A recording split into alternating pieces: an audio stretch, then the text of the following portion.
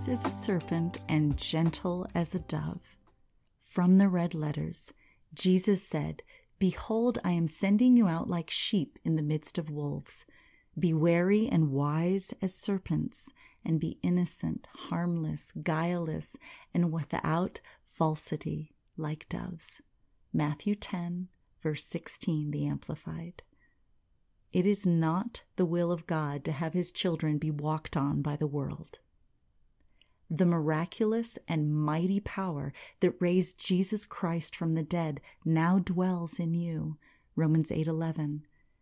Take a moment and breathe that reality in. The more you yield to God's love, the more that power has place in your life. With that power comes access to the spirit of wisdom and the spirit of revelation, Ephesians 1:17.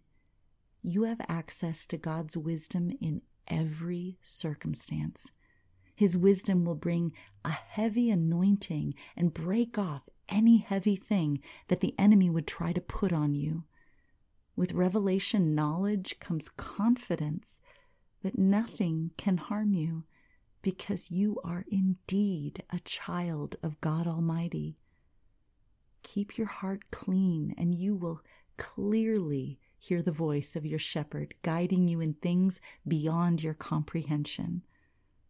The power you receive will not puff you up, but instead it will lead you to a life of kindness and compassion.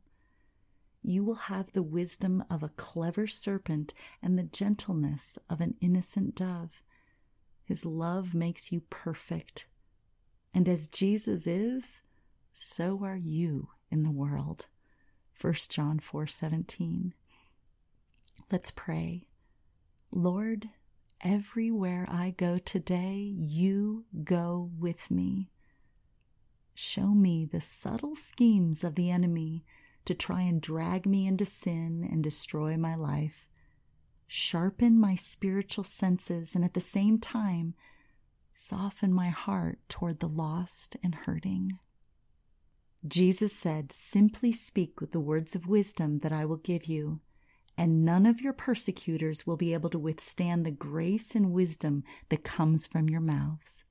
Luke 21, verse 15, the Passion Translation.